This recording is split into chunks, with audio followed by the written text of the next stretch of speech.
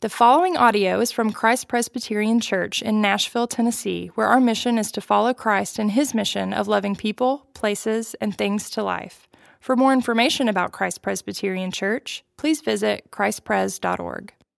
So this morning's scripture reading is from Acts chapter 11, verses 1 through 18. It says, "Now the apostles and the brothers who were throughout Judea heard that the Gentiles also had received the word of God. So when Peter went up to Jerusalem, the circumcision party criticized him, saying, 'You went to uncircumcised men and ate with them.' But Peter began and explained it to them in order. 'I was in the city of Joppa praying, and in a trance I saw a vision, something like a great sheet descending, being let down from heaven by its four corners. And it came down to me. Looking at it closely, I observed animals and beasts of prey and reptiles and birds of the air. And I heard a voice saying to me, "Rise, Peter, kill and eat." But I said, "By no means, Lord, for nothing common or unclean has ever entered my mouth." But the voice answered a second time from heaven, "And what God has made clean, do not call common." This happened 3 times, and all was drawn up again into heaven. And behold, at that very minute, 3 men arrived at the house in which we were, sent to me from Caesarea. And the Spirit told me to go with them, making no distinction. These 6 brothers also accompanied me, and we entered the man's house. And he told us how he had seen the angel stand in his house and say, "Send to Joppa and bring Simon, who is called Peter. He will declare to you a message by which you will be saved, you and all your household." As I began to speak, the Holy Spirit fell on them, just as on us at the beginning. And I remembered the word of the Lord, how he said, "John baptized with water, but you will be baptized with the Holy Spirit." If then God gave the same gift to them as he gave to us when we believed in the Lord Jesus Christ, who was I that I could stand in God's way? When they heard these things, they fell silent, and they glorified God, saying, "Then to the Gentiles also God has granted repentance that leads to life." This is the word of the Lord. Praise be to Christ.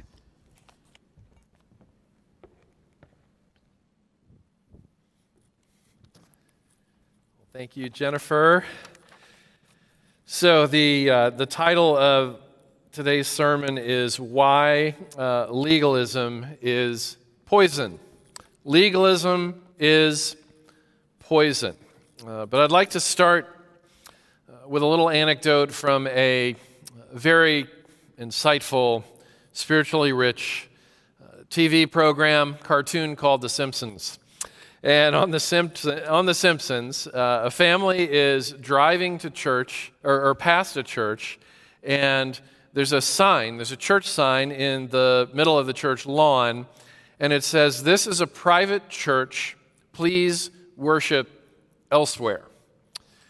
Now, sometimes humor is one of the best ways to name actual realities. We see a sign like that on a cartoon and we laugh, but if anybody has spent any time in the New Testament, if anybody has spent any time in contemporary Western culture, you understand that exclusion and prejudice are part of the air we breathe. There are all kinds of isms that we give ourselves to, maybe without even realizing it. Some of those might include nationalism, racism, classism, ageism, doctrinalism, partisanism. There's all kinds of isms that on some level, and either in explicit ways or in subtle ways, aim to separate the world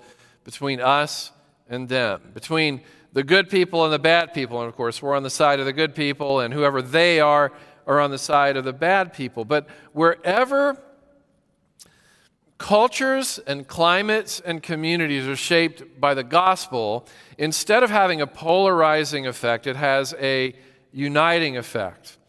In Ephesians chapter 2, the Apostle Paul wrote that because the dividing walls and dividing lines of hostility between God, a holy God, and sinful people have been brought down, through the finished work of the life, death, burial, and resurrection of Jesus Christ. Because those dividing walls have been brought down, that this God who lives in unapproachable light, the scriptures say, this God who can't even look on sin, has made a way for us not only to be tolerated by him or accepted by him or befriended by him, but to become his daughters and sons. Because that dividing wall has been torn down, Paul writes in Ephesians 2, the dividing walls of hostility between people under Christ also must be torn down. In other words, what Paul's talking about is the uniting of otherwise hostile, mutually hostile, polarized groups where enemies become friends and friends become brothers and sisters under Jesus Christ.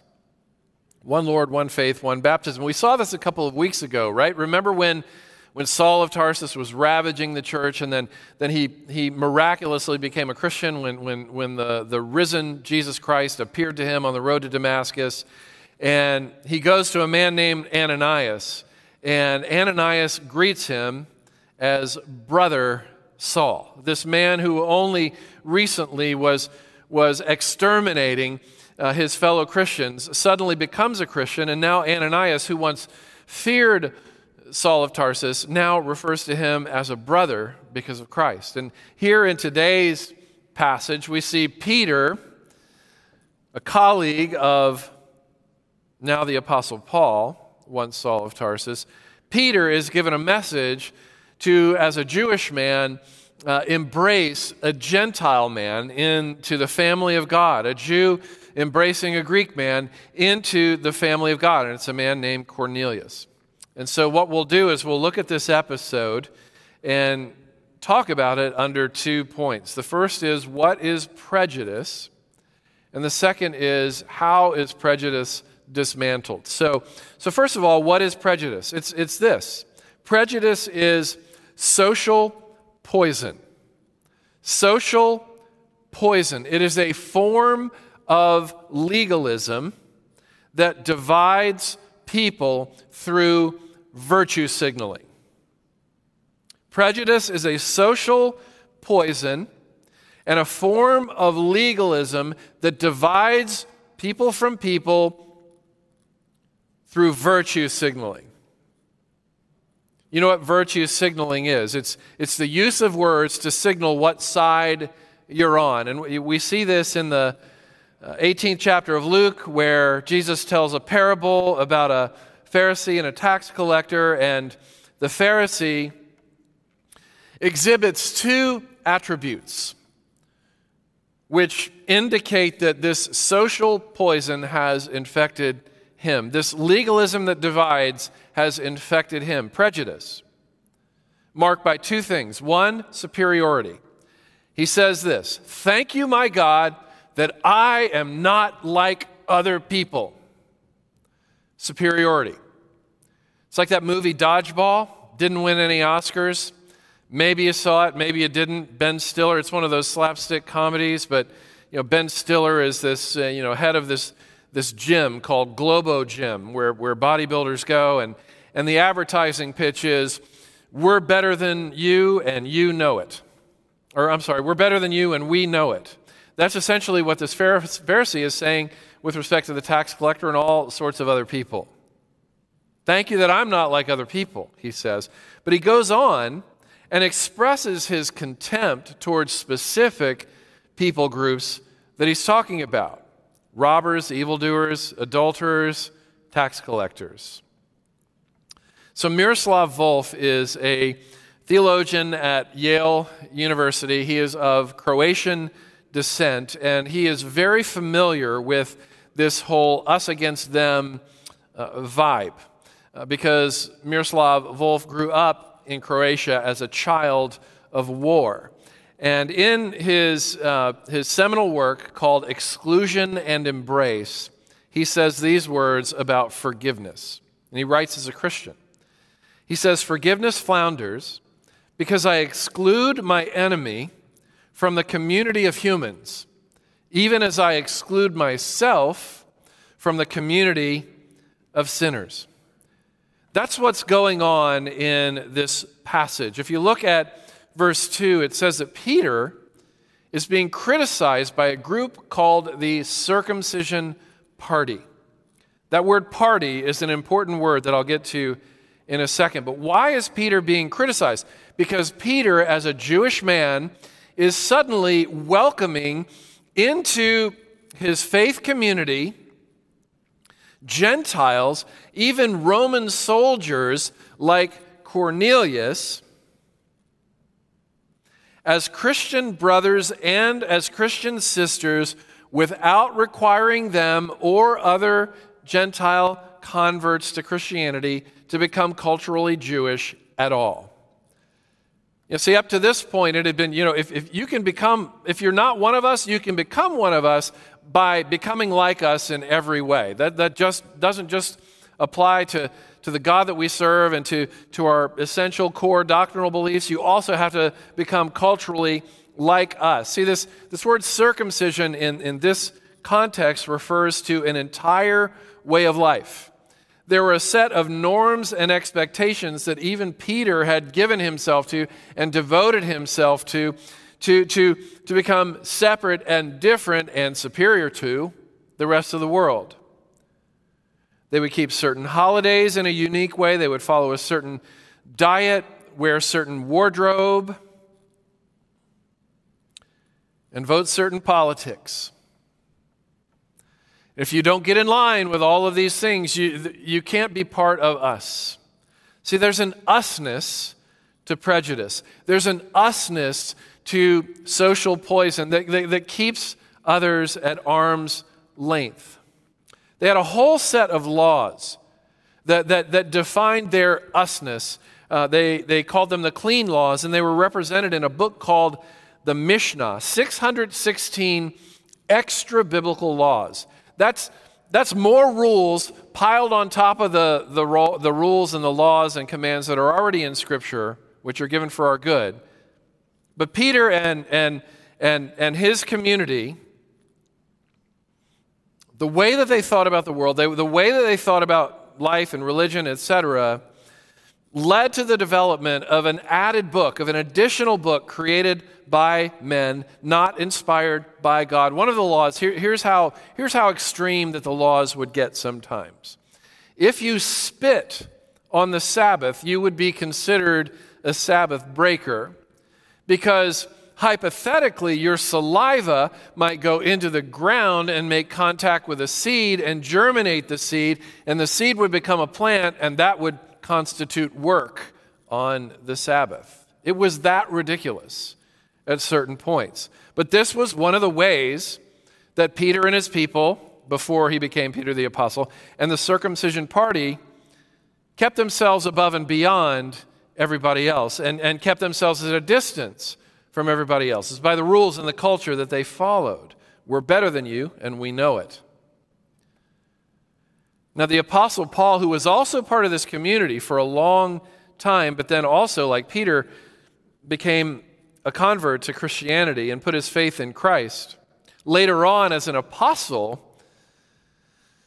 of the gospel and a messenger of the gospel of Jesus Christ, would spend a whole chapter almost in the book of Romans, first chapter, talking about this long list of Gentile or Greek-specific sins that were happening in Roman society. And you think, well, wait, is Paul now getting all Pharisee on them again? Is he getting all us against them? Is he getting all superior and contemptuous, like the Pharisee in Jesus' parable in Luke 18? Or is there something else going on? Well, if you go to Romans chapter 3, just 2 chapters later, Paul says, after this long list of Greek-specific sins, Paul says, as a Jewish man, are we any better? Absolutely not, he says. For all have sinned and fallen short of the glory of God. See, non-gospel relating circumcision party, the party spirit way of relating to people, always divides. The gospel way of relating to people always unites and brings together. What Paul is saying here is, no, we're not any better In fact, we're all on the same wavelength, but we're not all up here. We're all down here. We're all low. We're all on the ground at the feet of Christ, completely dependent on Christ to forgive us and to mend us and to heal us and to renew us in ways that no level of behavior and no list of laws will ever be able to accomplish for us. The burden's off for those who acknowledge that all the fitness that he requires is that we feel our need of him. So that's what prejudice is. So how is it dismantled? For all of his life, Peter himself had been steeped in this circumcision party mindset, this usness, this better than thou-ness. Peter had been steeped in it, and he's breaking free by the grace of God from that mindset through episodes like this. But Peter had been so immersed in that circumcision party way of life that God had no choice but to beat him over the head repeatedly with this message that the gospel is a pathway to inclusion, not exclusion. A pathway to embrace, not rejection, of those who are different than you are, Peter, namely of the Gentiles. By the way, I'm a Gentile. Most of you listening to this message are Gentiles. We're all in the bucket that Cornelius would have been in this episode. What does God give to Peter? He gives him two things. He gives him vision, and he gives him voices, other voices. First, vision. Verse 4, we see that Peter is praying to God in Joppa, and as he's praying, a vision is given to him by God of a great sheet, it says. And on that sheet are reptiles, beasts, and birds. These are all animals that the circumcision party forbade its adherents from eating. They had very specific dietary rules. And the voice says to Peter from heaven, "Kill, Peter, and eat. Enjoy yourself. Feast on it." And Peter reacted. He says, "By no means, Lord, nothing common or unclean has ever entered my mouth." And it says that the voice of God then answered him, "What God has made clean, do not call common." Now this conversation, it says, had to happen 3 times. Same conversation, 3 times before Peter finally got it. Peter, like you and me, was slow to learn, and so he needed some repetition to get the message through and to drive the message home, that God relates to people on the basis of grace and mercy, not on the basis of national identity, ethnic identity, generational identity, class identity, doctrinal identity, political identity. Those have nothing to do with the welcome of God. God receives all whose identity has been wrapped up in who Jesus Christ is, the Son of God and Savior of sinners, and what Jesus Christ has done. He lived a perfect life on our behalf. He died a sinner's death to take care of the penalty for our sin, bore our burdens for all of our sorrows, and rose from the dead, promising a future that is completely free from sin and sorrow when we are risen with him. That's where your identity is as a Christian, Peter. That's where your identity is as a Christian, anyone who's listening, who's put your faith in Jesus Christ and not in any of these other identities. All of these other identities become secondary. I am more Christian now than I am a Saul's. I'm more of a member of the family of God than I am a member of the Saul's family. That's how tethered to Jesus Christ I am. Whatever family God has given me here on earth will give way ultimately to the family of God. And hopefully all the people in my family here on earth will be swept up along with me into the family of God. But the moment you become a Christian, every other identity of yours becomes secondary, tertiary, and beyond. It really becomes the end of identity politics as well inside the body of Christ. For in Christ there is no male nor female, no Jew nor Greek, no slave nor free. We are all one in Christ Jesus. That is the identity statement. That's from Galatians, another letter from Paul. The point here to Peter and to us is, do not set limits where God doesn't. Do not impose limits on yourself or on others where God does not. I remember when I first became a Christian, I was in my early 20s, first church I ever became a member of. And they had this talent show. It was this fun thing. Maybe Jennifer can bring a talent show to Christ Pres Old Hickory Boulevard, and we can have some fun together and share our talents. Well, my talent was that I can possibly better than anybody that I know imitate a cat choking up a hairball. I'm really good at imitating a cat choking up a hairball. I'm going to spare you of that right now. Sorry, kids. I know you're eager to see me doing that. Catch me at church next week, kids, and I will imitate for you a cat choking up a hairball when we connect again together in person. But I remember the whole room was roaring with laughter after I did my imitation of the cat. And I remember walking away feeling a little bit guilty that at a church event, something I did caused so much laughter. And I was over there, I was sitting in a corner by myself, and this older woman in the church came up to me. Her name was Eva, and she says, what's wrong, Scott? And I said, I don't know.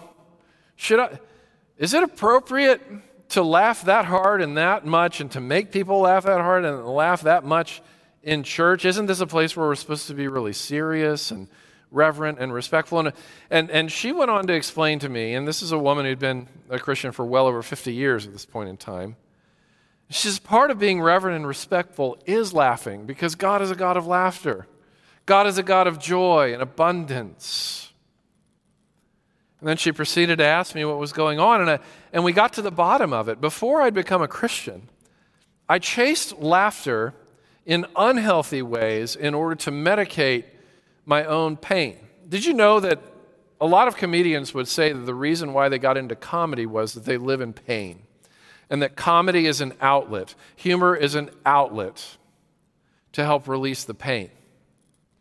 And so the way that I had released my pain was by chasing laughter through excessive use of alcohol, the use of cutting sarcasm and crude jokes.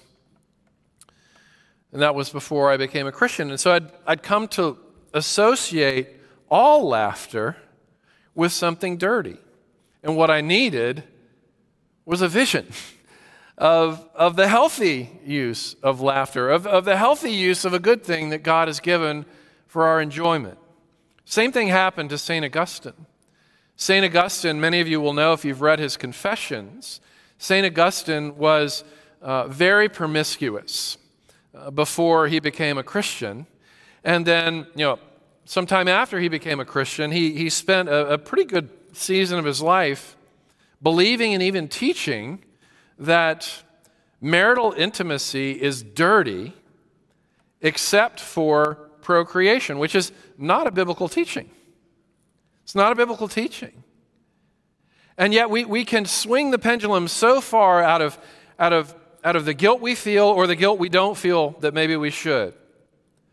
But we can swing a pendulum so far that we allow our hearts to be formed by culture, by past experience, by feelings of guilt or feelings of no guilt, all of which are prone to error.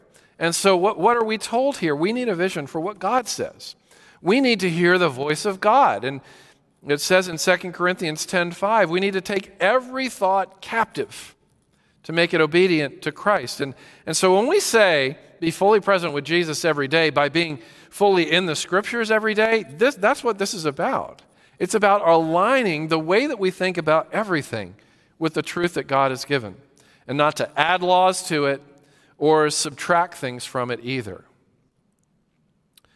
So God gave Peter a vision. He also gave him some other voices. There's this message that he gets. There's this sheet that he sees, from the angel of the Lord. And that's phase one, right? this vision that we've already talked about, that's God communicating to Peter, you now have a dietary freedom that you didn't think that you had. But you do. Don't call unclean what God has called clean. But he says, this image that I've shown you that gives you dietary freedom points to an even bigger thing. Phase 2, Peter, social freedom. The freedom to welcome into your community and to be welcomed into community with people that you used to think were your enemy.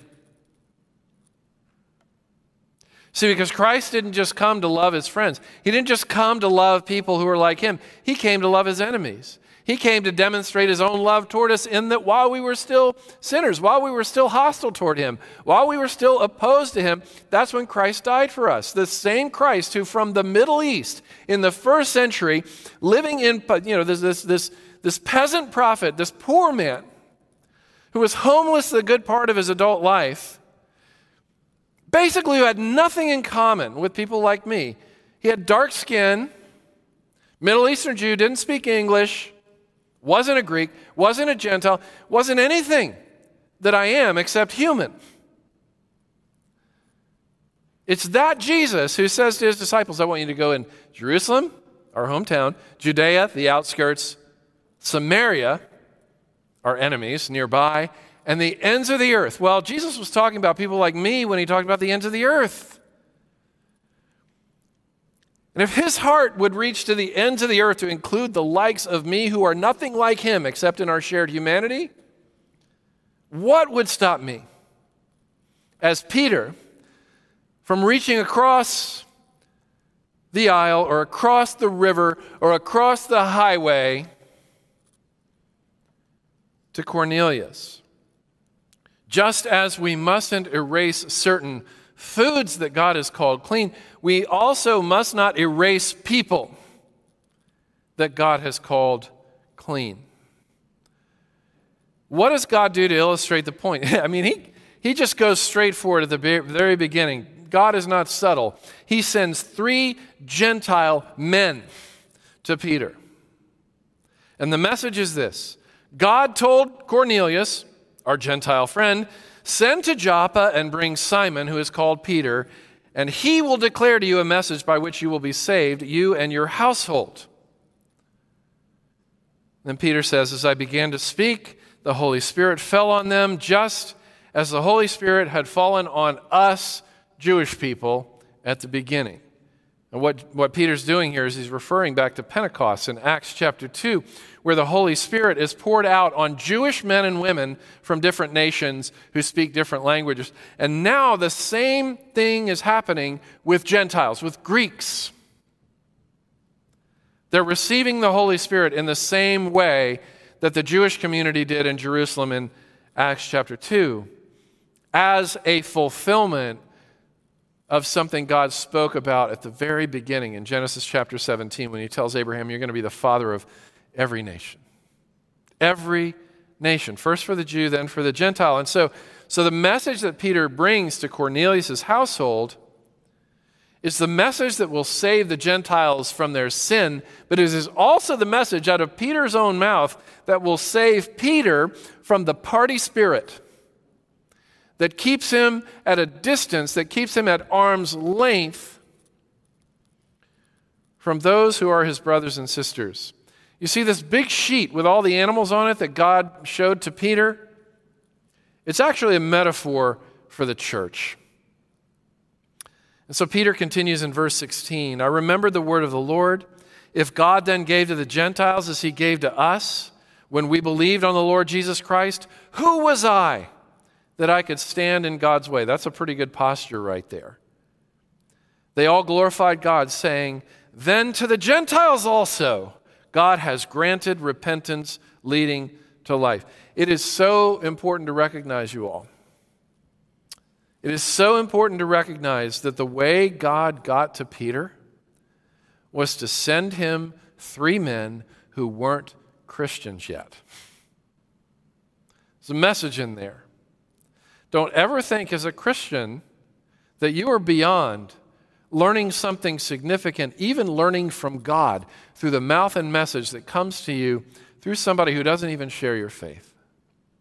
Sometimes God will send a non-Christian or two to help Christians align better with Christ. I want to repeat that. Sometimes God will send a non-Christian or two to help Christians align better with Christ. See, the image of God is in everybody. The law of God, as Romans tells us, is written on every human heart. I came across this article, it was written several years ago, written to Christians. And the title of this article, you can find it in the Huffington Post, you can Google it. The title is 6 Tips for Christians on Talking to Non-Christians. And it's written, interestingly, by a man who at the time, his name is Chris Stedman, at the time he was a chaplain at Harvard and an atheist who identifies as queer. And in this article, he articulates 6 points that could be preached from any reasonable Christian pulpit. Number 1, when you're, as a Christian, in conversation with non-Christians, drop the stereotypes. Apply the golden rule. Treat other people in the way that you would like to be treated yourself. Number 2, don't try to win an argument. Try instead to understand the person you are talking to. Cultivate, nurture empathy. Don't label, don't caricature. Ask the why question. Why is faith difficult for you? Maybe they have some church hurt. Maybe they grew up in a family of origin that had all kinds of Christian hypocrisy in and around it. You know, people come to us with an entire life story that they carry with them. And so, Chris Stedman is saying, hey, Christians, if you want to reach atheists like me, don't try to win an argument with me, because I'm not listening if that's your goal. But if you try to understand me and you try to love me, and that's your starting point, I'm all in. I'm listening. Number 3, he says, speak only for yourself. Behave like you are one human being interacting with another human being. And like the woman at the well in Samaria, just tell your story. Just tell your story. Put the agendas aside, put the conversion agendas aside, and just tell your story. Tell the other person why Christ is meaningful to you, how Christ has made a difference in your life, and let your life do the talking. Number 4, highlight that there actually is diversity among Christians. Show us this. Tell us this. Dispel the narratives that are out there that all Christians are like this, right? Because it's always the drunk uncles that get the microphone, right? It's always, those that are considered by many to be an embarrassment that get, captured in the news stories, right? Okay, so if you say that's the case, then show us. Demonstrate it. Demonstrate that this actually is a community for every kind of person. Next, acknowledge Christian advantage. It is the majority religion in a pluralistic society, which makes it a little bit difficult for a person who is not on board to be lectured to, just because of the majority dynamics there. Come in humility, and if you really believe what you say you believe, then you won't feel like you have to go on attack in order to win an argument. You'll have enough confidence in who Christ is and what you believe about Christ not to panic about what the response is going to be in conversation. And then finally, talk and listen to people about more than just their salvation status. In other words, see people as whole people. Stedman writes this: what if Christian evangelism, again, remember, this is coming from an atheist. What if Christian evangelism were a mutually enriching dialogue in which the promises of the church, that is, the promises of Christ, are put forward as proposals, as encounters, not as edicts in conversations between Christians and those who are not Christian? So it's pretty helpful if you ask me. You can Google that. 6 tips for Christians talking to non-Christians. By the way, this works. Kids who want your parents or your family members or your siblings to know Christ who don't, this is really good advice. It's an article worth reading. Or parents who really want to reach your kids with the message of Christ and You feel frustrated. You feel scared. This is a great article to start with. 6 tips for Christians on talking to non-Christians. Okay, finally, Peter is also surrounded by fellow Christians who will help drive this whole experience home to him so he doesn't fall back into his former circumcision party ways. It says that Peter brought 6 brothers with him. So here is how we've defined membership in a local church. This is why we believe in membership. This is what it is. Right? Like a little spark, it's just going to flame out. But you put 1,000 sparks together, it's going to become a fire, right? You take a coal in a pile of hot coals and you isolate it, it's going to flame out and turn to ashes really quick. But if you keep it with the coals, it's going to burn, burn, burn. It's going to be what it's meant to be, what every coal is meant to be. Membership in a local church works that way too. Membership in a local church means joining your imperfect self to many other imperfect selves to form an imperfect community that through Jesus journeys toward a better future together. Journeys toward a better future together. And the more diverse, the better. Now, there are all kinds of diversity that we could think about. There's ethnic diversity.